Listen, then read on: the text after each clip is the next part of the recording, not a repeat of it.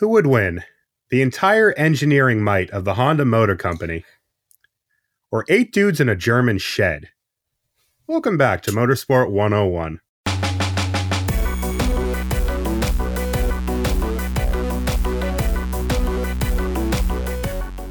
They don't call it the Honda Motor Company for nothing? Question mark? Maybe the Kalex Chassis Company. Yeah, maybe that works. Hey gang, welcome to episode 441 of Motorsport 101. I'm your friendly neighborhood host, Stray Harrison, and whoo boy, welcome to a very special event here at Motorsport 101 Towers, because we are, I guess, celebrating the 1000th MotoGP race weekend. Good luck breaking that one down on the stat count as to what counts as a MotoGP race and what doesn't. I'll let the boffins work that one out. But they celebrated the 1000th Grand Prix this weekend, and what better place to do it than Le Mans? And wow. A world record attendance for a MotoGP race over the weekend. Hit him with the number. 278,000. My God! Over the course, were we just having crisis debates about MotoGP attendance like months ago? The French love their bikes. The French do love their bikes. This, generally speaking, Le Mans facilities are shit, but they have the best promotions team in the sport. In fact, they actually collected an award before the race started last year for the best race of 2022. I don't think best in terms of race quality, but best as in terms of, organization, promotion, all of that stuff. Because, 278,000 over the weekend. Fabio Quartararo had 10,000 fans in the pit lane waiting for him on Thursday. My God. Lewis was sending me pictures from the director's boxes, and I was startled at the amount of people.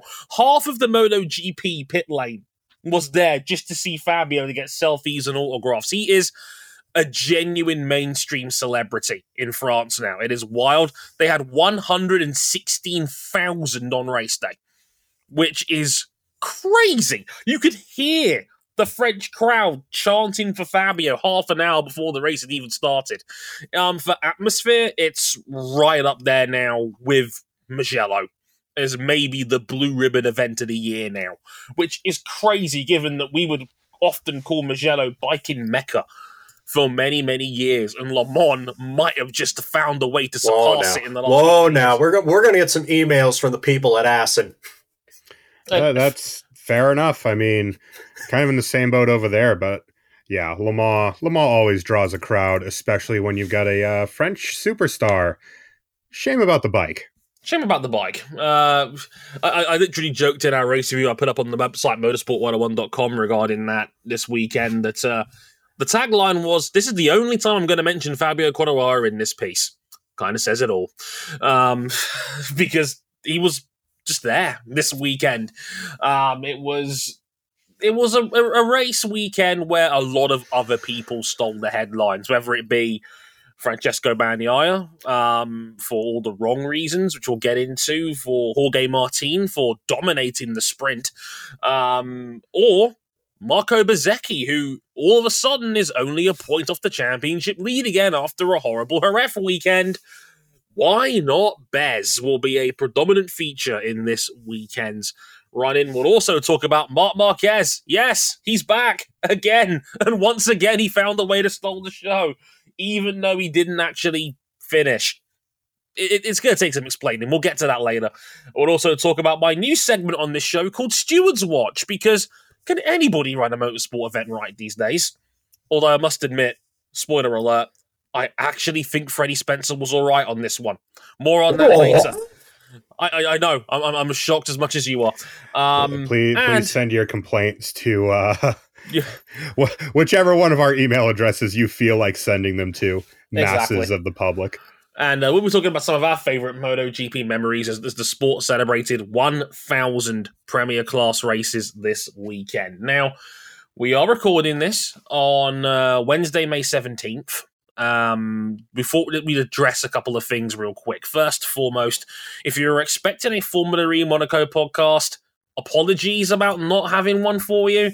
Yeah. We were doing the set list creatively for it, and we just kind of felt it was going to be very, very similar to the Berlin episode, minus the environmental shenanigans. It was a fine It's race. Funny. Yeah, it was fine. It was totally fine. Like, if you get two identical races like that, you're in good shape. The problem is, like, we didn't know what to do with it, so we're sorry about that, but we will be catching up here soon. Yeah, like, we'll get back to that after Formula E summer break. Nick Cassidy is good at the race cars. Who knew? Fucking told y'all. Large appendage Mendage is on fire at the moment, and the country of New Zealand is on fire. 4 consecutive wins now in Formula E. As a state, you love to see it. So that's fun. Also, in not so fun news, Formula One. Again, you've probably already heard it by the time you're listening to this, but the Imola Grand Prix and the Emilia-Romagna Grand Prix, made in Italy, at Imola, just got cancelled this morning. For those who haven't seen the news, there has been some horrific flooding in the region, a seriously heavy amount of rainfall, multiple rivers bursting banks, hundreds of people evacuated from homes. Sadly, 3 people at least have passed away since then, according to Reuters, who reported on the story. That number is probably set to go up, unfortunately. Formula One decided this morning in a meeting with all the other stakeholders, the track promoters, the FIA, etc., that it was the right thing to do to not host the race this weekend. For those who may not be so sure about this one, I don't think it needs too much explanation, but I'll keep it brief.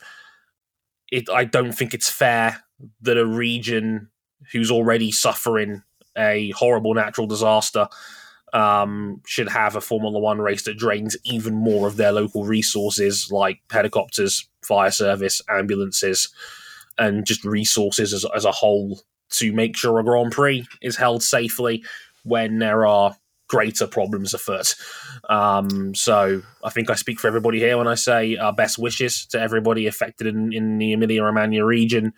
And I hope everybody out there stays safe. I hope all the people that's traveled out there can get back home safely.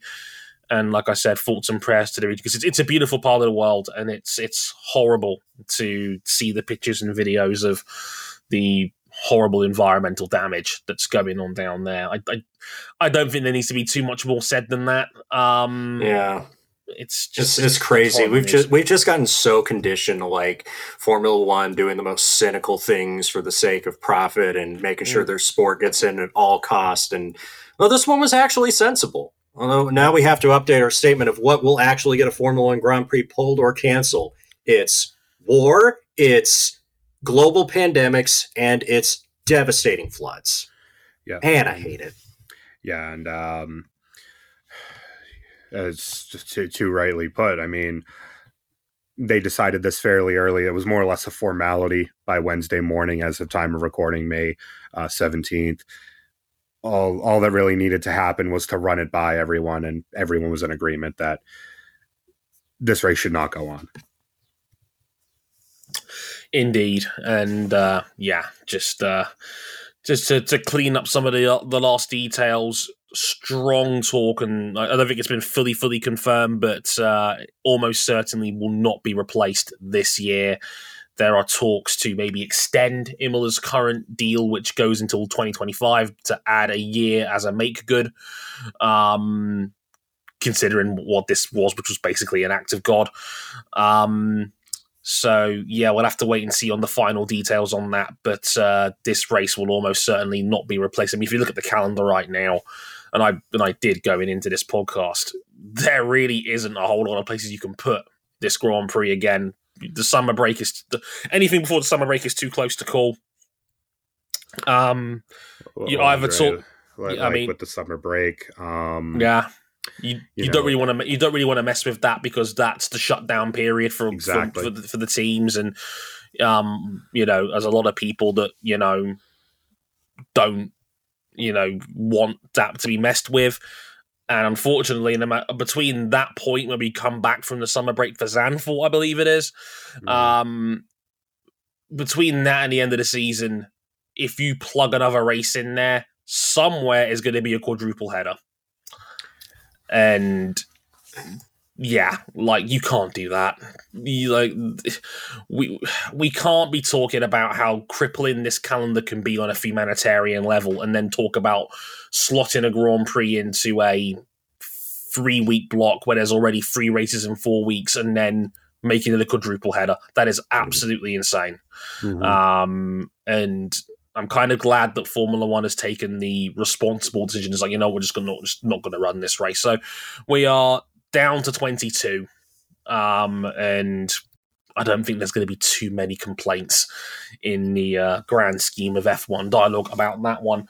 But yeah, that's one more time. Best wishes to everybody in the area. And, our thoughts and prayers are with them. And, hopefully we'll be back next year.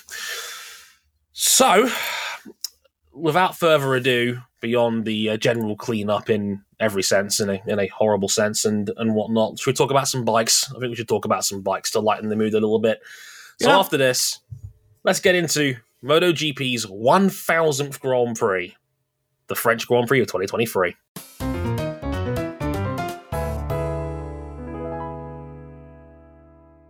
Marco Bezzecchi rode the wave of chaos that struck MotoGP's 1000th Grand Prix at Le Mans. He survived the early attack of Jack Miller's KTM, insert jackass riff here, and the collision between Francesco Bagnaia and Maverick Vinales. Both of them ended up DNFing as a direct result. He broke away from Marc Marquez and Jorge Martin to win by nearly 5 seconds. And with Pecco Bagnaia not finishing, stop me if you've heard that one before, it's a 1-point game at the top of the title race between himself and Bez. So, in the esteemed words of poet Rory James O'Connell, why not Bez? Why not Bez? I put it out there at Argentina, just surveying the landscape, because at Argentina, Bezzecchi had just won. Francesco Bagnaia had won Portugal, but he had finished outside the points in Argentina, and that seems to be a common trend with him.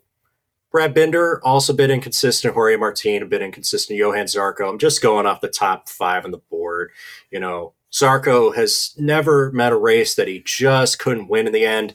And presumptive title favorites, Enea Bastianini and Marc Marquez, spent a whole hell of a lot of time on the shelf. So if you look around the landscape and you realize that Yamaha's bike's not good, I just kind of threw it out there. Who stands a chance of winning a championship? Why not Marco Bezzecchi if he's going to ride like this? And I know he's crash prone as well. I'm not saying that that's not the case. I mean, he put it on the floor in Jerez, but yeah, I mean, you pretty much said it. I mean, it's been so chaotic despite the processional on-track product, or even perhaps because of how valuable every pass and on-track position is now.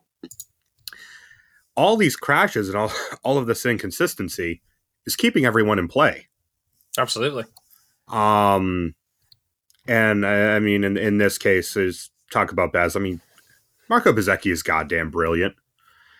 And even with last round stinker, I mean, he just seems to get a little better every race, a little bit more comfortable fighting up at the front. It's kind of telling that Pecco has 2 point scoring finishes in the primary race, both of which happen to be wins, and he leads the title by a point. I think the stat is 47% of his points have come from the sprints. Yeah. Which is wild. This is some Kyle Busch type stuff. Yeah, it's Francesco Bagnaia, and it's not totally his fault, because there's been a couple of these in the middle of his run that weren't on him, including this one, that he is becoming the ultimate win it or bin it rider.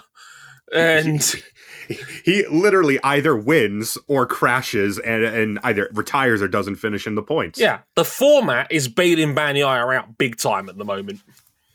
Like, it is wild. I'm going to spend some time after this podcast probably rescoring the table if it was just the Grand Prix formats that we had. But Bagnaia openly admitted it himself. Like if it wasn't for the sprints, he wouldn't be leading the championship right now. He would only have 50 points, right? Right, so he said it himself, like he wouldn't be leading if it wasn't for the sprint format.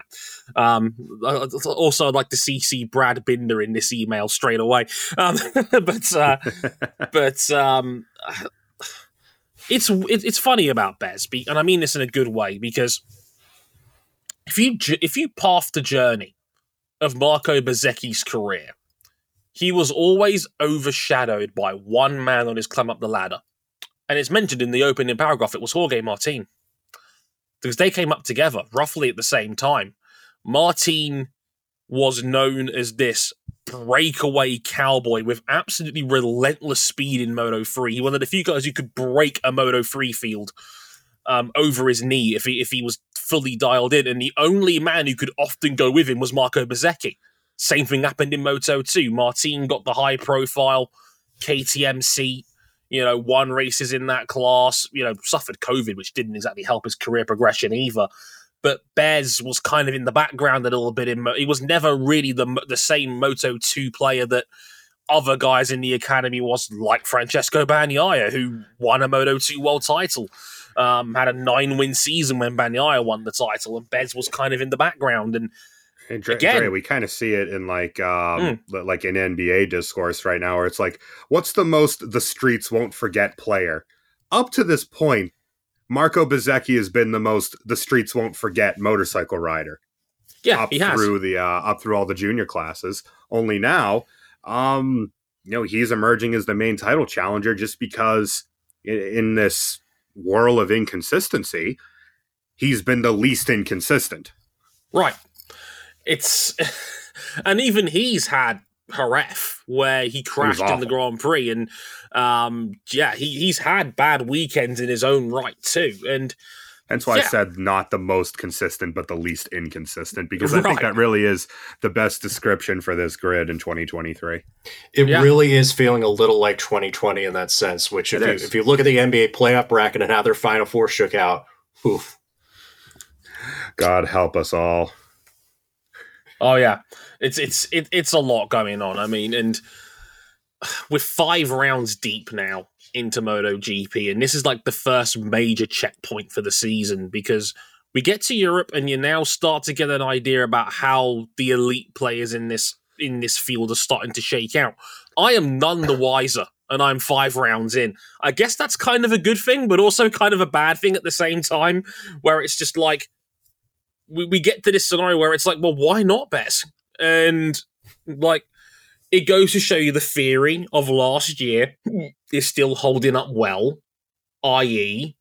last year's Ducati can still win with the right rider and the right setup, because we saw it this time last year when Enea Bastianini, who was still riding for Gresini at that point, beat Bagnaia straight up and bullied him into crashing his bike chasing him a year ago. And a year on, we're seeing history repeat itself, because now it's Bez with the Mooney VR46 crew on last year's Duke, who is good enough to win races and challenge. And I would love to see a Bez Bagnaia face off with both of them with good setups and see where it dials in, because that would be a fascinating matchup right now. I would have loved to. Man, I so wish Bastianini was healthy at this stage. I really still do. Out. Yeah, the shoulder blade injury. It was a lot more gnarly than I think a lot of us would have liked to believe. Well, it's one of those things. It's that motorcycle riders are tough SOBs. They build these guys tough. But even they've got pain tolerance. A shoulder blade is not something you can ride through. Just period. It's too much of a risk to your health, to your greater health, and your greater mobility in that arm. Yeah, it's if he was riding on that with the amount of pain he'd be in, we could be talking permanent nerve damage to his arm. He wouldn't be able to ride. Yeah, he would have no power in the arm. Yeah, it would be. It'd be potentially career altering. Yeah. Just one more point on this. Like, again, I want to revisit the point that, like, 5 years ago, this VR46 team under another name was out here just sucking up the crumbs of the MotoGP grid as of India. They were willingly giving MotoGP rides to Christophe Passon in MotoGP rounds. And now they are the best satellite team in the business and outperformed the factory on the day. Well, you see, this did become a little bit of a topic after the race. Pecco Bagnaia has some thoughts on satellite bikes. Yeah, he sat down in a media interview, and MotoGP just so happened to be recording this. And I did see this first reported the day after the Grand Prix on Monday, but I wasn't sure how kosher the quotes were. I actually, unfortunately, I lack Italian friends who are able to translate the quotes. But I did, like, MotoGP this morning put up the video already translated on their Video Pass site. Free if you've got a login for it, even if you haven't got the full account. Hi, Cam. But spare change. Spare change. We could write that off as a business expense. We really could. Yeah, sure. Yeah, tax evasion. Anyway, no, the money was just rested in our accounts, etc. No, what I was going to say is that the whole video was put up this morning, and Bagnaia came out with a rather bold statement where he said he'd like to see the independent teams be 6 to 7 tenths a lap slower to mitigate some of these early race aggressive moves. Which, when I heard that, I hooted and hollered. You know, I would prefer, I think I'll exchange what you said. I think bold is the wrong word. I think Hervé Poncharal has a much more fitting title for it. That's bullshit. Was Hervé Poncharal's quote? Wait.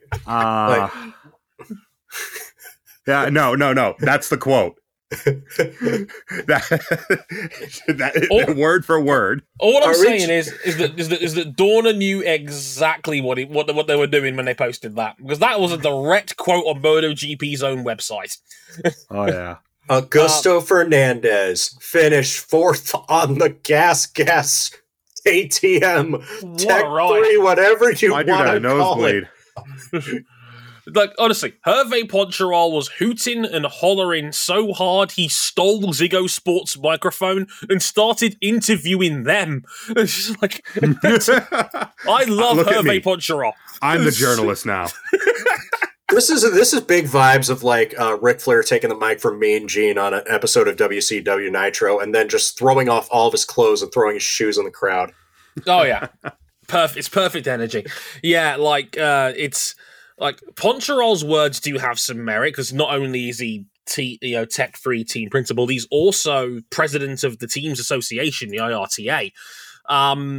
And for what it's worth, in this camp, in the camp of Harrison, I fully agree with Uncle Hervé. Shut up, Bagnaia. Like, what the fuck are you talking about? It is. Is it just me, or has Pecco been whining a bit this year? He's got no self-awareness, man. He's a great rider, but my dude, if you don't want to get beat by satellite riders, don't. Well, the thing is, his crash was with a factory Aprilia, right? So that's besides the point entirely. But I mean more than that. Look, he was talking about his bike being too good. Right. Look, here's what I'll say. His initial lead up to that point, there was some validity to it. I think it is true that everybody thinks they can win now, and that yes, why not? Yeah, why not? I mean, look, you're not an elite athlete in any sport if you don't think you can't win, right? On the other end of the coin, like, there is some validity to what Bagnaia said. I think that is a very true point. I also think that yes, what he said was true to an extent when he talked about the fact that these incidents often happen early in a race. I think there is absolutely something to that. And I would say the format of how we race is now rewarding aggression. I think there is something to that. But when he goes into talking about how the independents need to be 6 or 7 tenths a lap slower again, and he quoted the Fantastic Four, the Marquez, Pedrosa, Lorenzo Rossi era of aliens that we had at the top of the sport when they were winning everything week in, week out. No. I mean, because at that point, you had 4 competitive bikes, two of each from each Japanese manufacturer. You had Ducati eating crayons in the corner. Yeah. You had Aprilia throwing up crayons in the corner. Yeah. And then a bunch of part spin bikes that were like whatever Yamaha and Honda would fish out of the dumpster to throw to their satellite teams. As RJ alluded to, Avintia back in the day before we had Marco Bezzecchi win multiple Grand Prix in the same season compared to last year, that was Avintia rocking 2-year-old Ducatis trying to be competitive. And you're telling me you'd rather go back to those days than what we have now? No. And the thing is, one of the reasons why the bikes are so close together, and I'm practically going to paraphrase what David Emmett said on the matter, it's because Ducati themselves have created F1 Lite with MotoGP, making these bikes so aero dependent and so ride height device dependent that, Ducati has a third of the grid. Excuse me, I've just been joined by Nigel, a staunch Ducati supporter. it's like, what are you talking about me for? Ask about me, fool. And, well, if Pecco doesn't like it, tough. Ducati can hand back all of their development because they're the ones who brought the sport into this scenario and then sold these incredible Desmos Adichis to these customer teams. Well, when good people are working in this team and when you have great engineers in these teams and you put great riders on these bikes and you sell everyone the best bike in the field, what do you think is going to happen? Yeah, 40% of the field is now Ducatis. And even a year-old Ducati is better than half the grid now.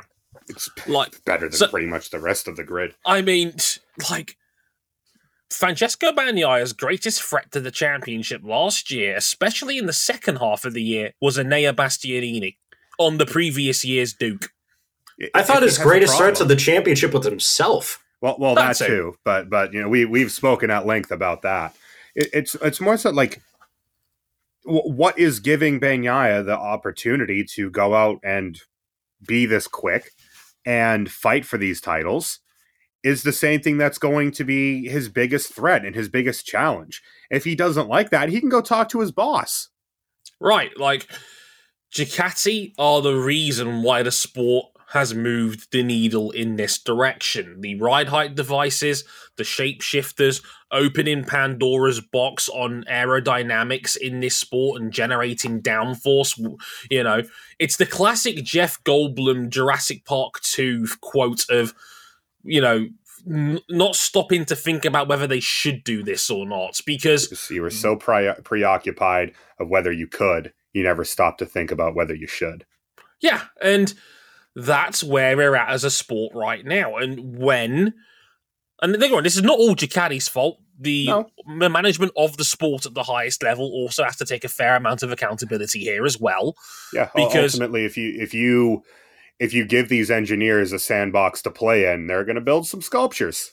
Yeah, and you let the genie out of the bottle. You realized you couldn't put it back in again when people found a way to make their bikes faster. Ducati went from going 6 years without a win to becoming the best bike in MotoGP in the space of half a decade. And we all know Ducati are Audi money, so they were able to easily spread that seed across the grid because they had the money and the resources to be able to do so. Everybody hopped on the wagon realizing Ducati was the best bike. And on top of that, even now, as a result of the way the sport has gone and the fact that the sport is now based on aerodynamics and dirty air, you're going to now get these situations where riders are going to be ultra aggressive in the first 3 laps of a race before their tires overheat because they know that is the best chance of being able to win. Look, I've criticized Jack Miller for the way he rides a bike till the cows come home. He had the right idea at Le Mans by going all-out attack in the first 8 laps. I get it. I totally get it. It makes sense because that's the only way you can realistically win if you're a midfielder at the moment. Completely agree on pretty much every account. And I mean, if you want you want to fix the problem, you could always replace the satellite Ducatis with satellite Hondas and satellite Yamahas. But if you are a customer team and your option is to buy the best bike, you're going to go out and you're going to buy the best bike. 100%. It's so crazy. Like, and I don't think that they will, but the thought that VR46 would take this wonderful Ducati satellite program that they've got going and just yeet it in the garbage because of Valentino's Yamaha ambassador role, the thought that that's a possibility, that makes your skin crawl. Yeah, Right. And I mean, at the same time, it's a storyline elsewhere with the same two manufacturers where Ducati are so convinced that Martin will stay just because Yamaha stink. Yeah. Ducati openly said on the record. What are you going to do? And not use our bike? Yeah, like Ducati openly said on the record in response to rumours that the Yamaha might be going after Jorge Martin for their factory seat. Ducati said on the record openly, we don't think Yamaha will be able to put together a package to make it worthwhile. They said that on the record. You're not good enough for us to care about you taking our rider. And they're probably right to think that. Yeah, I agree. Dude, that's so crazy. Should we talk about Marc Marquez? They don't call it Kalex engineering for nothing. All engines running, we're talking about speed. An actual tagline for the official Kalex engineering website. Hard not to talk about the race without talking about the return of Marc Marquez. In his first race back on the Kalex-built Honda, he qualified second on the weekend behind Francesco Bagnaia. He finished fifth in the sprint and was in a dogfight with Jorge Martin for second place after leading a substantial chunk early on, only for Marc Marquez to crash a museum corner with just a lap and a half to go. Dre, what did you make of Marc Marquez's wacky, interesting weekend? The man's still box office. The man is still, by a country mile, the biggest needle mover in this sport. And it's not even close. I know people have spoken on Twitter about what MotoGP copying Formula One and trying to get that same shot in the arm. You look at social media, Marc Marquez is that guy. He is, if the sport was a car, Marc Marquez would be the engine, the chassis, the tyres, the frame, the seats, maybe Fabio Quartararo's the headlights. That's where this sport is at the moment. It was his first race back in 7 weeks. First one on a brand new Kalex. Immediately challenges for podiums. This was a huge shot in the arm for Honda, who, there is some genuine hope in that camp again. I mean, we've almost forgotten that Alex Rins won a race a month ago, but, combine... How's it been for him since? Dreadful. He crashed again during the Grand Prix. But Rins won at Kota, and now Marquez, the prodigal son, has come back, seen the Kalex, and he likes it. He says it's a step in the right direction, which is a huge positive for a factory that needs to keep Marquez on side. Now, look, he crashed. He went a bit too hard going into museum, lost the rear, spun out from third place with a lap and a half to go. Have you ever seen a situation in MotoGP where someone has crashed a bike, they've gone back to the garage, and they've been given a standing ovation? That's crazy. They knew how special that ride was. They knew how much all of their success, barring one magical race from Alex Rins that is slowly trending to become an outlier. They know how much their success long-term hinges on this dude. All of it does. And I mean, Dre said it pretty well. I mean, seven weeks off of any bike, because he hasn't really done anything besides rehabbing his hand. First time on the Kalex chassis. He likes it. He keeps it. He qualifies it on the front row.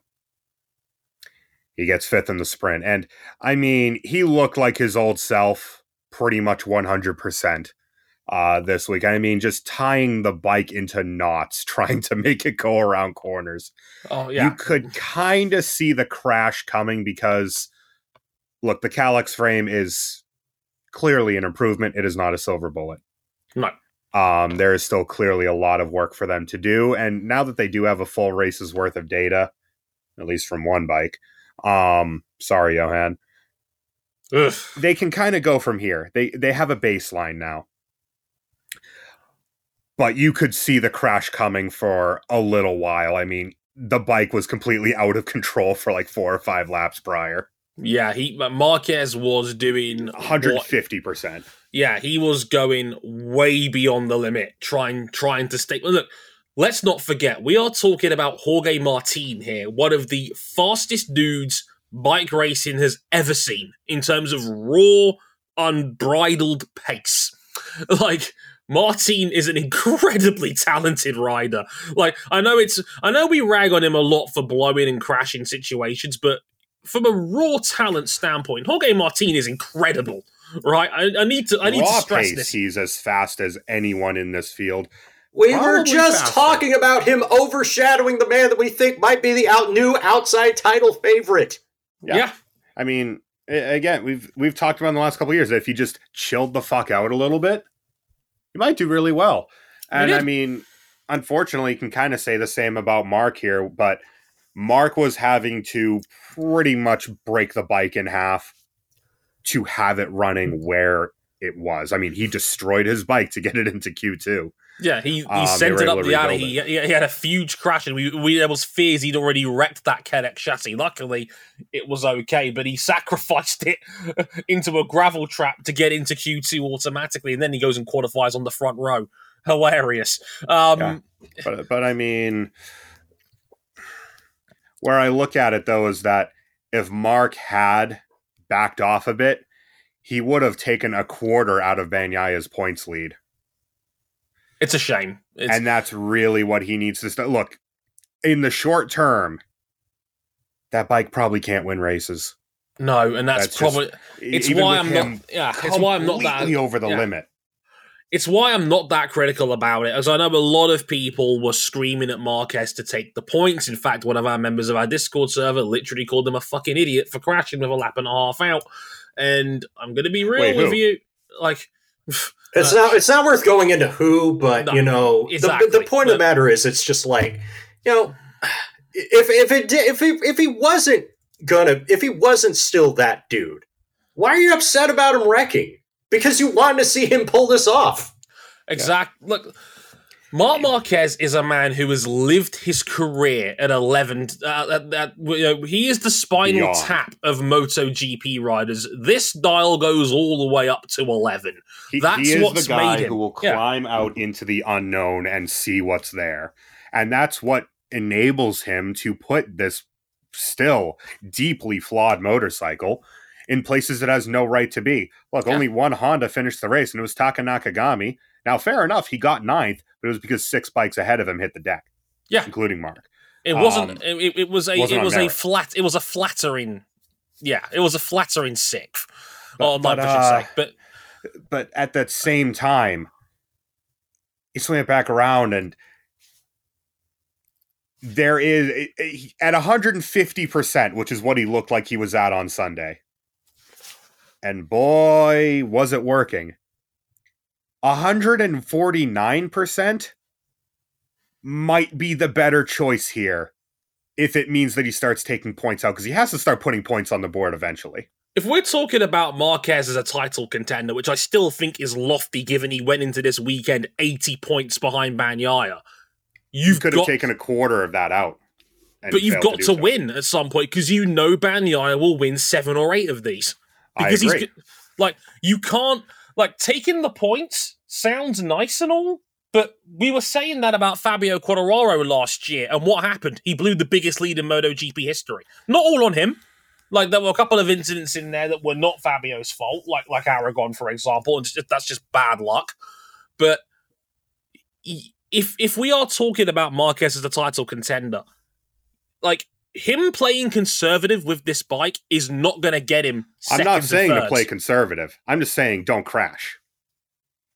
There has to be some sort of middle ground. This is me as Marquez fanboy number 1 over here, trying to say he has to strike a middle ground, because eventually You have to finish a race at some point. See, the thing is, he can do it.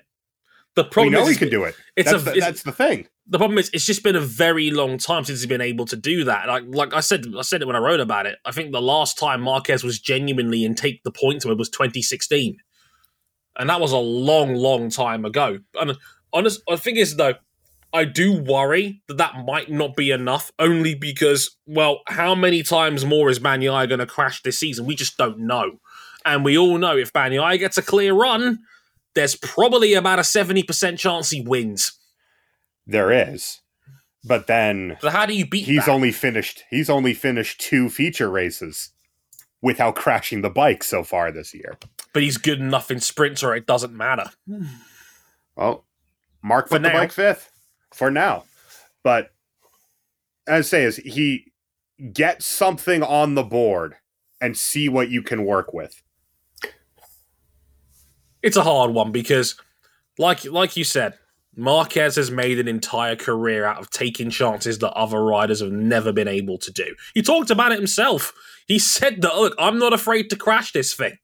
And this is a guy that honey, we know. We've seen it. We have a decade. We have a decade of proof. This is a man who won a world title while crashing 27 times in a season. We know what Marquez is capable of. And we know that his entire riding style is based around seeing where the limit is, going over it, and then riding up to that limit again.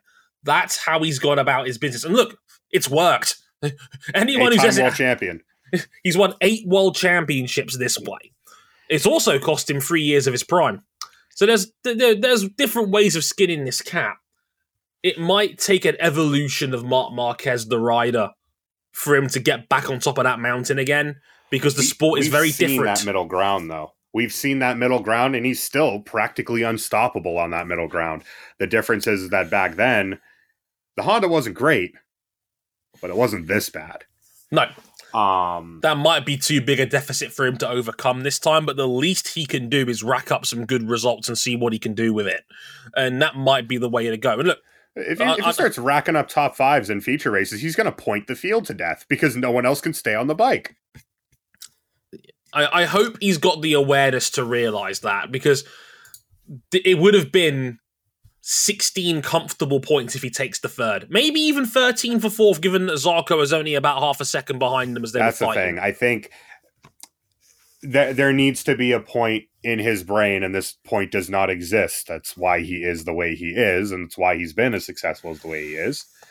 It's why people paint him as a crash kind of rider nowadays, because they don't remember what it was like when he was dominating the sport. Well, they probably remember so well. They were just like, God damn it, you're beating all my favorites. I can't wait to see your downfall. Well, they choose not to remember when Valentino Rossi was basically doing the exact same thing. And again, being incredibly successful with it. Mm-hmm. We've seen what Marc is capable of on the middle ground. Honda needs to step it the fuck up, because the Kalex, while an improvement, is not a silver bullet. They need more. They need more. And it seems like that more is beginning to trickle in.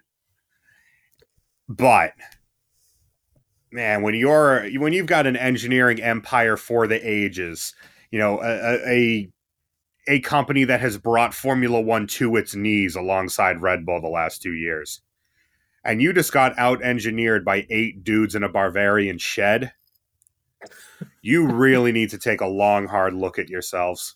Yeah. Kalex, pound for pound, might be the greatest engineering outfit on Earth at the moment. Yeah, like it is incredible what that little team has been able to do. In everything they do. Everything they do is brilliant. Yeah. It's giving me vibes of a Japanese video game giant in like the 90s or the 2000s, and like someone from out west comes up with a great idea, and it's like, well, this is awesome, but we didn't come up with it in our Japanese headquarters, so this sucks. Dude, I would have loved Sonic Extreme on Sega Saturn. I know. But the Kalex Honda, the Sonic Extreme of MotoGP bikes, except we actually get to see what it's like. Yeah, we get to play it. Oh. Yeah, It's incredible. I mean, not everybody pays attention to the lower classes, but the way they've dominated Moto2 for the better part of the decade, where the point where they've now driven Suter single-handedly out of the sport. You forget, Marc Marquez, when he won his Moto2 world title, did it on a Suter back in 2012. Since then, Kalex has completely taken over and now runs Moto2. 8 world championship titles in 9 years. Moto2 world champion Kalex. Again, rating off their official website where they have Moto2 in big letters and the 2 is inside the last O. Oh, yeah. Oh, my God. Yeah, they pretty much are now the dominant chassis provider in Moto2 and has been for a decade. They're that good. They know how to build motorcycles 120%. And yeah, it's no coincidence at the moment they tied up with Honda. There's been a pulse for the first time in maybe 3 years. Yeah, there's more. There needs to be more, but it's a step in the right direction, and that in itself, politically, is a huge gain for Honda in their relationship with Marc Marquez. Yeah, because I mean, if you know how these teams are run, especially within Yamaha and Honda, the Japanese manufacturers, it's been a long time since they've taken any step like this. Honda is legendarily stubborn when it comes to doing everything in-house. I mean, they didn't switch out from Showa suspension to Öhlins when it was clearly the way to go. They didn't want to switch tire manufacturers. They didn't want to switch, electronics partners. They don't take decisions like outsourcing the entire frame of the bike, chassis, and swing arm out to another company unless they know they're in the shit. Yeah. This was desperate. This was a desperation heave in the grand scheme of things. And it's working, but it's still not a good look for, as Cam quite rightly says, one of the biggest engineering firms in the world today. But hey, Honda need more, but it's certainly a step in the right direction. And the shambling, decrepit corpse has a pulse. That's it. Should we talk about a brand new segment on the show I like to call Steward's Watch? I'm walking out of the room. I'm out. Out. So replace me on the show for the Indy 500. Get your ass back in here. I don't wanna. Well, we got a brand new segment, Cam. Let's talk all about it. What's it about? Stewards and how bad they are. Or how good they are. Why would Kyle Novak do this? Oh, yeah, like this. Once again, the stewarding talk rung quite predominantly over this race. There was a few incidents that are worth talking about, and I wanted to evaluate them and see where we're at with how they handled it. Now, the big one was during the race with Maverick Vinales and Pecco Bagnaia clashing at the Blue S's at the back end of the track. It seems to me that Maverick probably just didn't see where Bagnaia was on the outside of him. They hit each other. Maverick loses control of his bike. They make contact again, and they both go down in the back end of the track. Almost came to blows. There was some shoving involved from Bagnaia in the. We almost had to bring back Fight Club for the week. Which is crazy because like one of them was down in the gravel, like a little bit shaken up, and then like the other dude just like comes up and like, "Hey, yo, what the fuck?" Yeah, it was Bagnaia on the ground with Vinales coming over to call him number one among other things. Right. I was going for first. Yeah, he was showing he was going for pole position. No, it was a bit of an argy-bargy. Luckily, I think cooler heads prevailed. By the time they got back to the garage, they'd shaken hands on it, and I think everybody just calmed down at that point. I mean, it's very rare for Maverick Vinales to have an incident in a race like that. I mean, I think it was only crash on the Aprilia. Third crash on the Aprilia ever. Yeah. But he's been there for over 2 years now. It is, or nearly 2 years now. It's crazy. He just doesn't crash the motorcycle very often. He's very good at knowing where the limit is. Especially the rev limit. Well, yes, especially that. No further action was called from the stewards. Right, Cole? having rewatched this, like a dozen times from different angles, yeah, I think it's probably the right call for Racing Incident because basically it ended up being two riders going for the same piece of track. Now I don't just watch MotoGP. I also watch, if we want to know how niche I get with motorsports, FIM Endurance World Championship. Oh wow, that is niche. And we've done Suzuka 8-hour shows before. It's not that niche. Yeah, but that's almost like an event in and of itself. And one of the things that I notice, watching that and then watching this, is that Bagnaia going around the outside, even like oftentimes you just don't see riders go for that, even when they're lapping like Supersport 600 traffic, because you just don't expect someone to come around the outside, and you can't look over your shoulder to go to look for them. So yeah, two riders went for the same piece of track. They hit each other. They both went down. Yeah, just one of those crummy deals. I think I agree. I think it was just coincidental contact and nothing more, really. I don't think there was anything malicious about what Maverick did. I think it was just trying to take the race in line for the corner and probably just didn't see where Bagnaia was in relation to him. Both fighting for the same piece of road, and I think Maverick was just maybe overcompensating a little bit for running wide the previous corner, and they hit each other. And I think, if I were to apportion blame, I'd probably go 60-40 Mav. Yeah, I wouldn't think it's worth a penalty, honestly. Agreed. The other one, which I do think was missed, and I think was a bit silly, was Aleix Espargaro bumping into Alex Marquez in the sprint and murdered him. Straight up killed this dude. Yeah, like barged him off at the second half of the chicane down the hill and put Marquez out of the points. I think he was down in 16th afterwards when they were fighting, I think, for 7th or so. And that was also called no further action. So, is that one right? No, I'm gonna abstain from this one because I didn't see it. I do have it. We can get a live reaction from one Mr. O'Connell. Yeah, just DM it to me, man. Yep. I did see the other two that we'll get to talk about, including the scariest one. Yeah. Okay. I'm sending this to you in Discord. Wonderful. Thank you. Via the wonderful service that shall not be named. Oh, this I did see this. So I'm watching Quartararo, and then there's that's a little bit aggressive. I'm not gonna lie to you. I think that is like 2 billion% a penalty for Espargaro.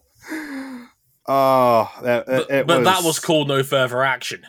Yeah, sorry. That's a penalty all day. That's at least a position drop, man. Yeah, this is the one I find bizarre because I think, spoiler alert, all the other major ones were right. I think that because the other two that were on my list was Bez running Marquez wide at Garage Ver, put him onto the long lap penalty loop. Bez, I think even before, Bez was given a position drop for that, and even Bez admitted after the race, went too far, missed my braking point, was unfair to Marc. I had no problem giving it back. He said it was the right decision. I had no issue with that, and I agree for the most part.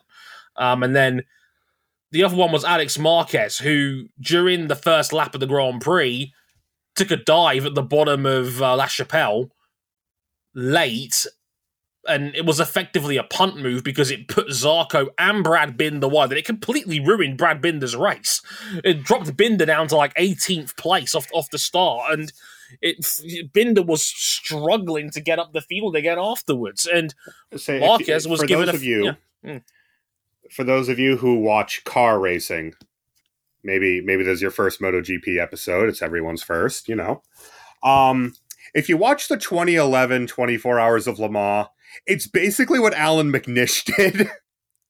Right. That caused his gargantuan first hour accident. He just fired it up the gap, and there was not enough room there for his bike. He was never going to make the corner. without using up those on his outside. Okay. At least that was the worst that Alex Marquez's Grand Prix gotten. Oh no. Oh no. God, I wish. Pour a drink for Dre's brother, the resident Alex Marquez fan. Shit has been rough the last couple weekends. Yeah, my man was miserable off the back of that Grand Prix, and he almost threw a gasket when he found out that Alex Marquez was given a 3-place grid penalty as a result of that incident after the race. And yeah, kind of hard to argue with this one. I think that the notes described it as overly ambitious, and I think that is actually a fair way of wording it, because it was overly ambitious. He came from a long way back, didn't get anywhere near enough alongside Zarco to justify where his bike was on track, and he's punted 2 dudes wide off the opening lap and harmed their races quite significantly. So I'm largely okay with that. And if we are going to go down the road of hitting lap 1 incidents, then this is valid. Yeah. So don't have a problem with that. I'm just glad that, we didn't have something much more catastrophic when both Marquez and Luca Marini hit the decker later on in that same race. Yeah, that was very, very lucky that we didn't have anyone go down and be struck by an oncoming bike. Genuinely. Yeah, it's a lot. Honestly, for the most part, I think Spencer and the gang got this one largely right.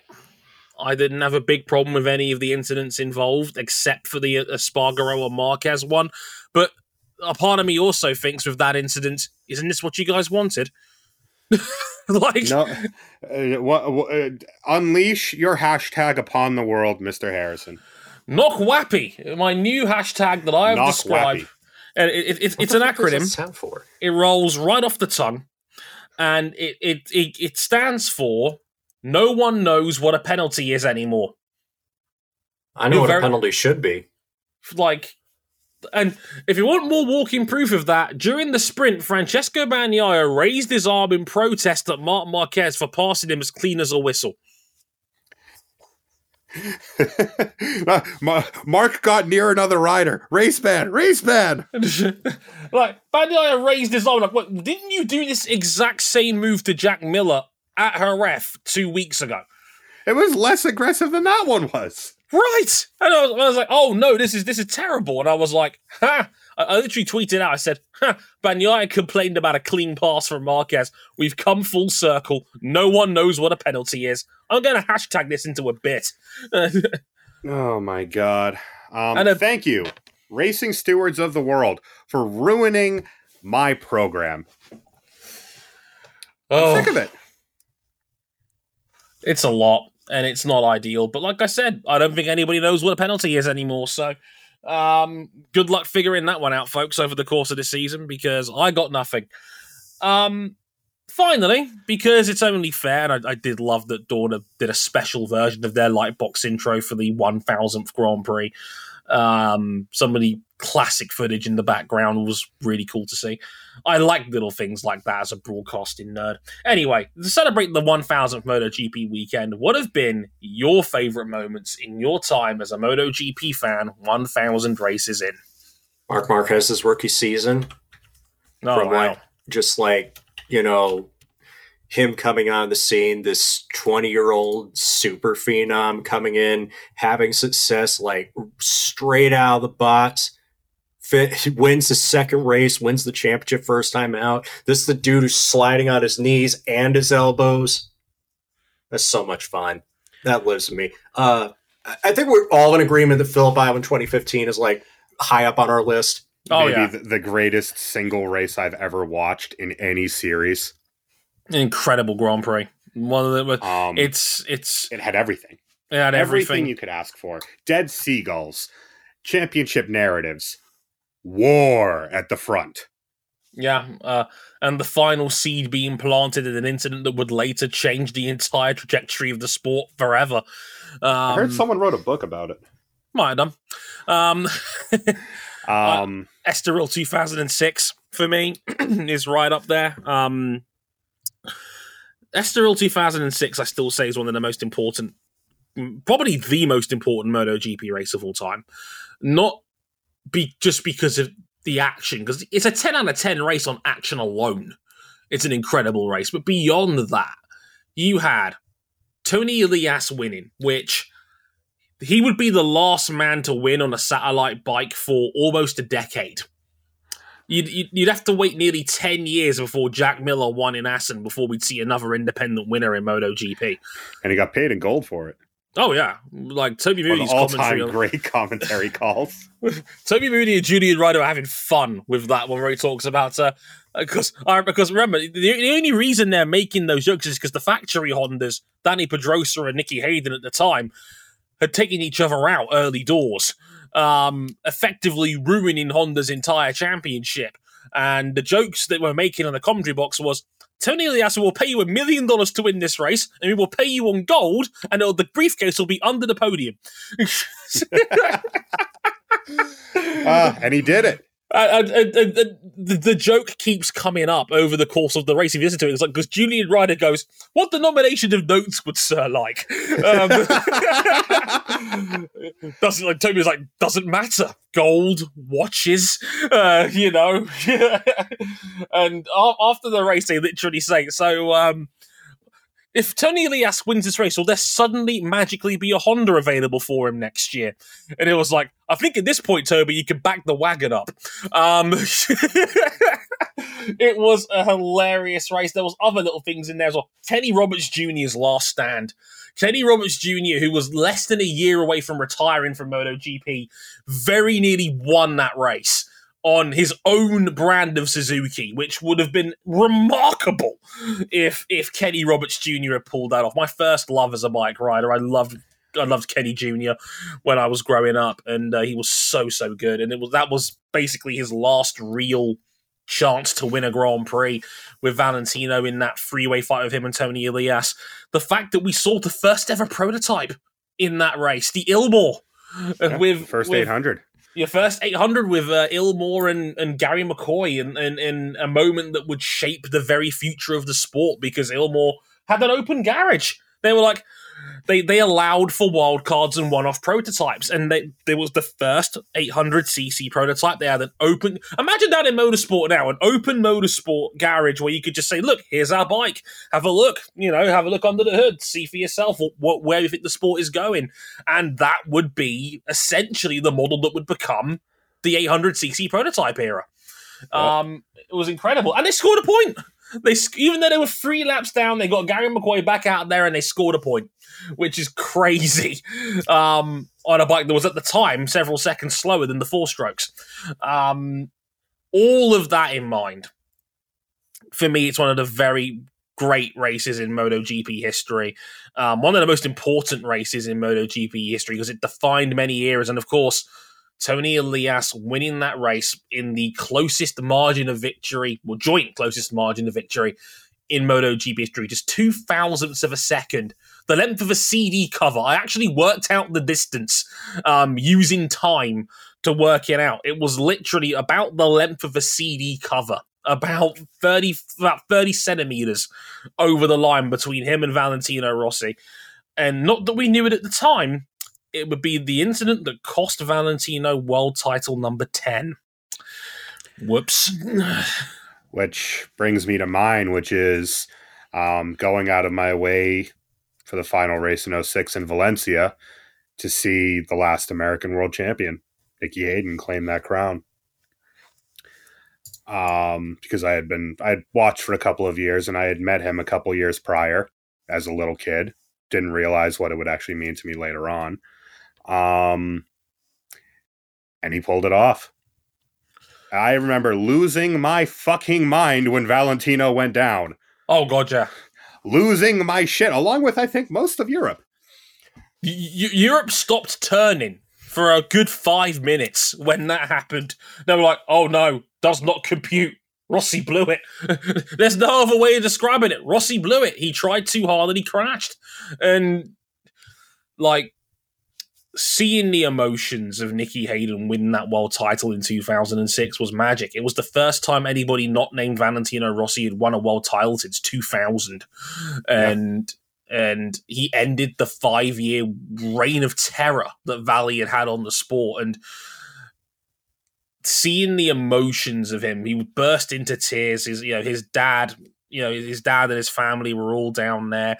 I don't think they actually thought they were going to win that world title. I think deep down they probably knew that it was Rossi's to lose. So when they actually did win the title and it all just comes out, it's a beautiful, powerful image. And it's stayed in my mind ever since. And I've spoken personally about my bond with Nicky Hayden, given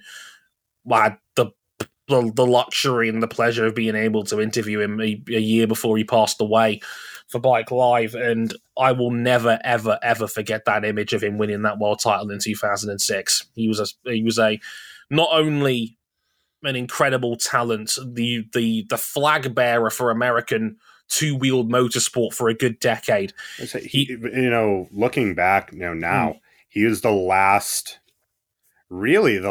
person to come from the American, motorcycle ladder. Yeah. Go to MotoGP and be successful. Yeah. No one ever did really after that. Yeah. And now, Moto America is practically, who cares about Moto America at this point? Yeah. He was, for the foreseeable future, the last American world champion. And there's a very good reason why on my own motorcycle helmet, it's a little 69 sticker on there. He represented an entire era of the AMA ladder and the American representation in the sport. But not only that, he was universally beloved by all.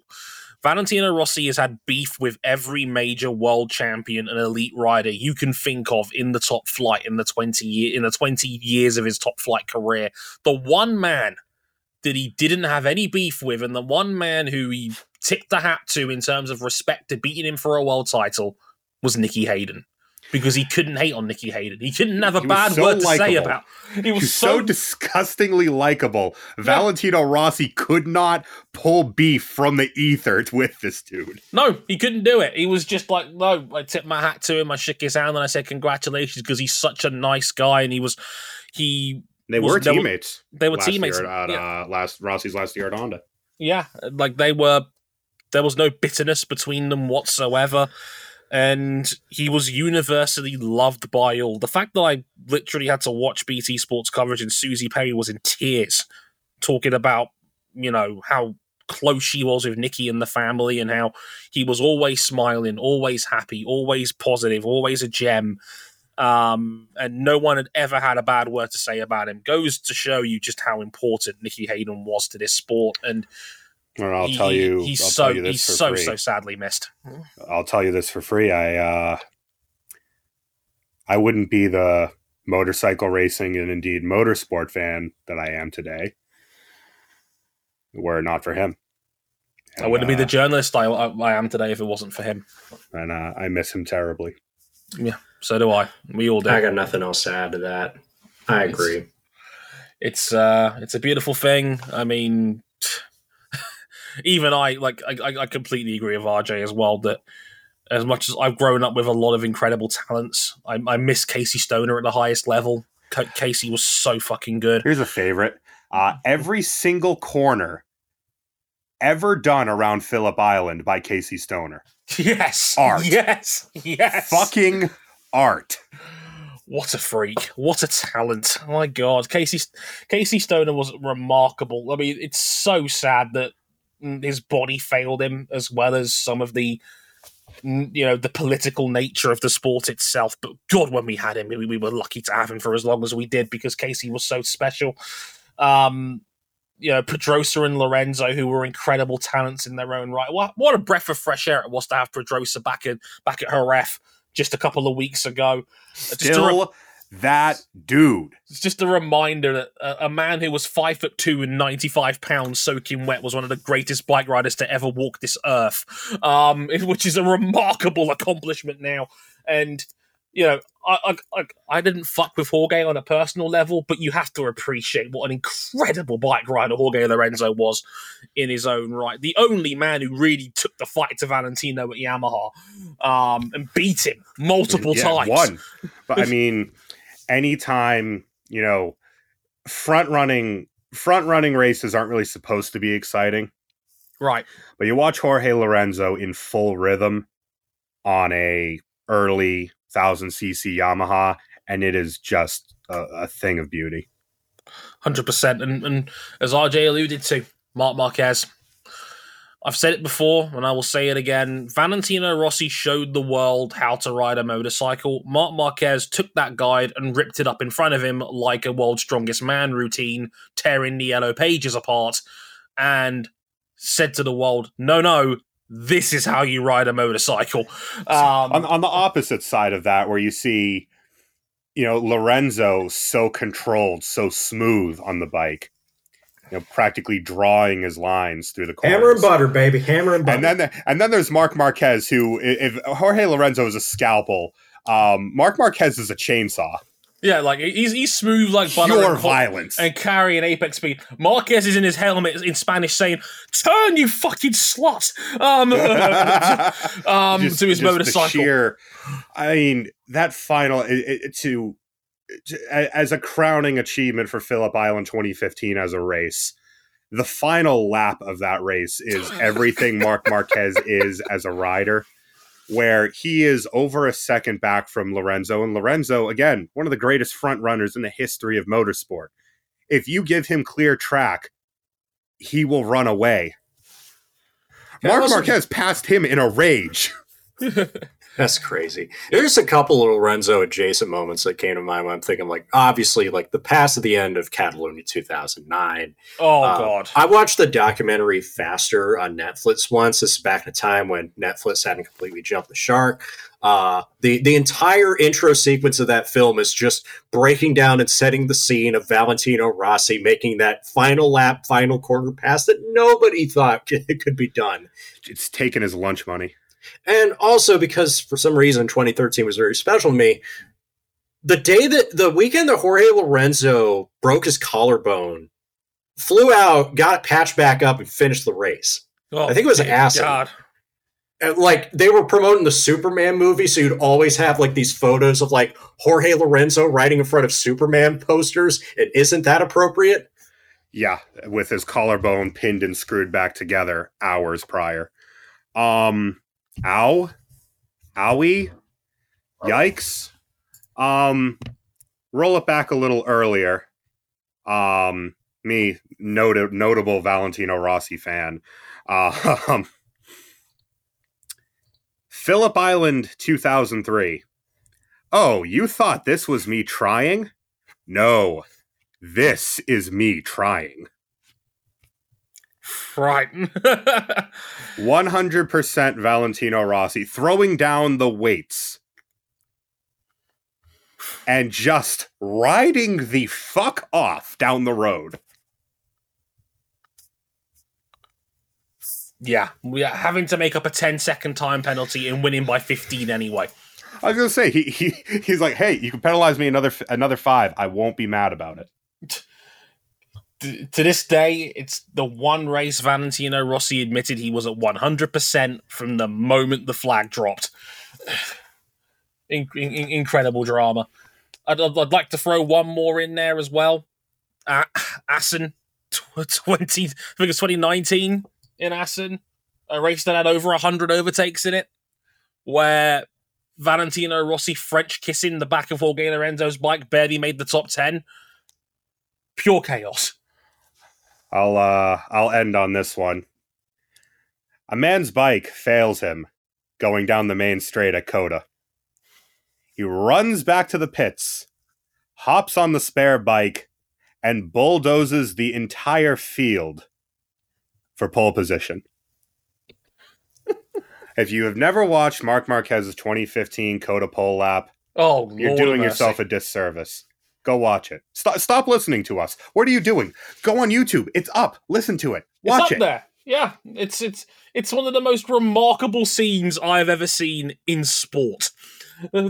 The man's parked his bike on the side of the road, hopped over the fence, ran down the pit lane, got on the spare, and with one hot lap and 2 minutes to go in the session, qualifies on pole with a new lap record. At the time, was the fastest ever lap of the circuit in the Americas. You know, I'd actually forgot about it, and I should have picked a better qualifying one, so give me a mulligan on this. Brno 2019. I didn't watch this one live. I did. I and I'm angry that I didn't, because I woke up and I looked at it and I'm just like, why is the decimal in the wrong place? But it's not. But it was. when Marquez out-qualified the field by 2.5 seconds, and like I was so up in arms, I woke up my sleeping ex-girlfriend on my lap at the time. It's just ridiculous. It was utterly ridiculous. I woke up and just like, hey, I'll qualify by 2 No, oh god, it's 2 seconds. No. It's and it was pouring in the final corner. It's like The Simpsons, where Homer's trying to gain 300 pounds to become disabled, and then Bart Simpson goes, Homer, towel rack. That's a reference I'd get. Oh, so many incredible moments. Please send them in. Tell us more. Tweet us at motorsport_101 some of your favorite MotoGP moments over the last 1,000 Grand Prix weekends. We'd love to hear them. They're some of ours to get you started. As you can probably imagine, there won't be a Formula One podcast next week for obvious reasons. Yeah.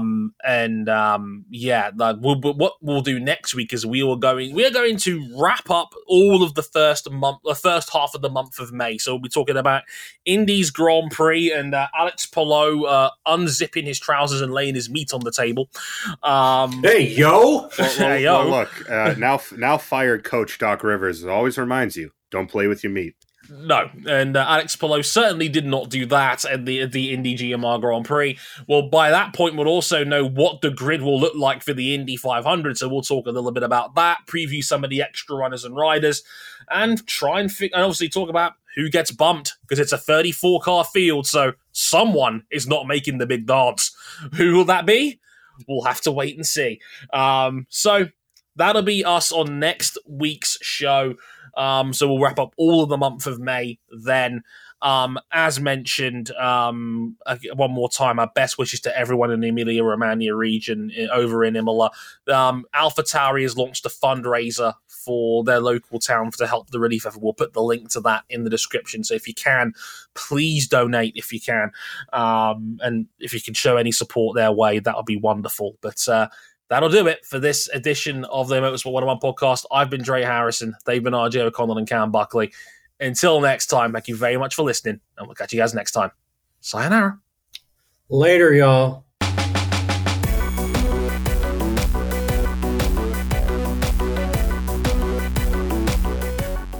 And I can't wait to see what future Sitzer's head coach Mike Budenholzer brings to the table for the season.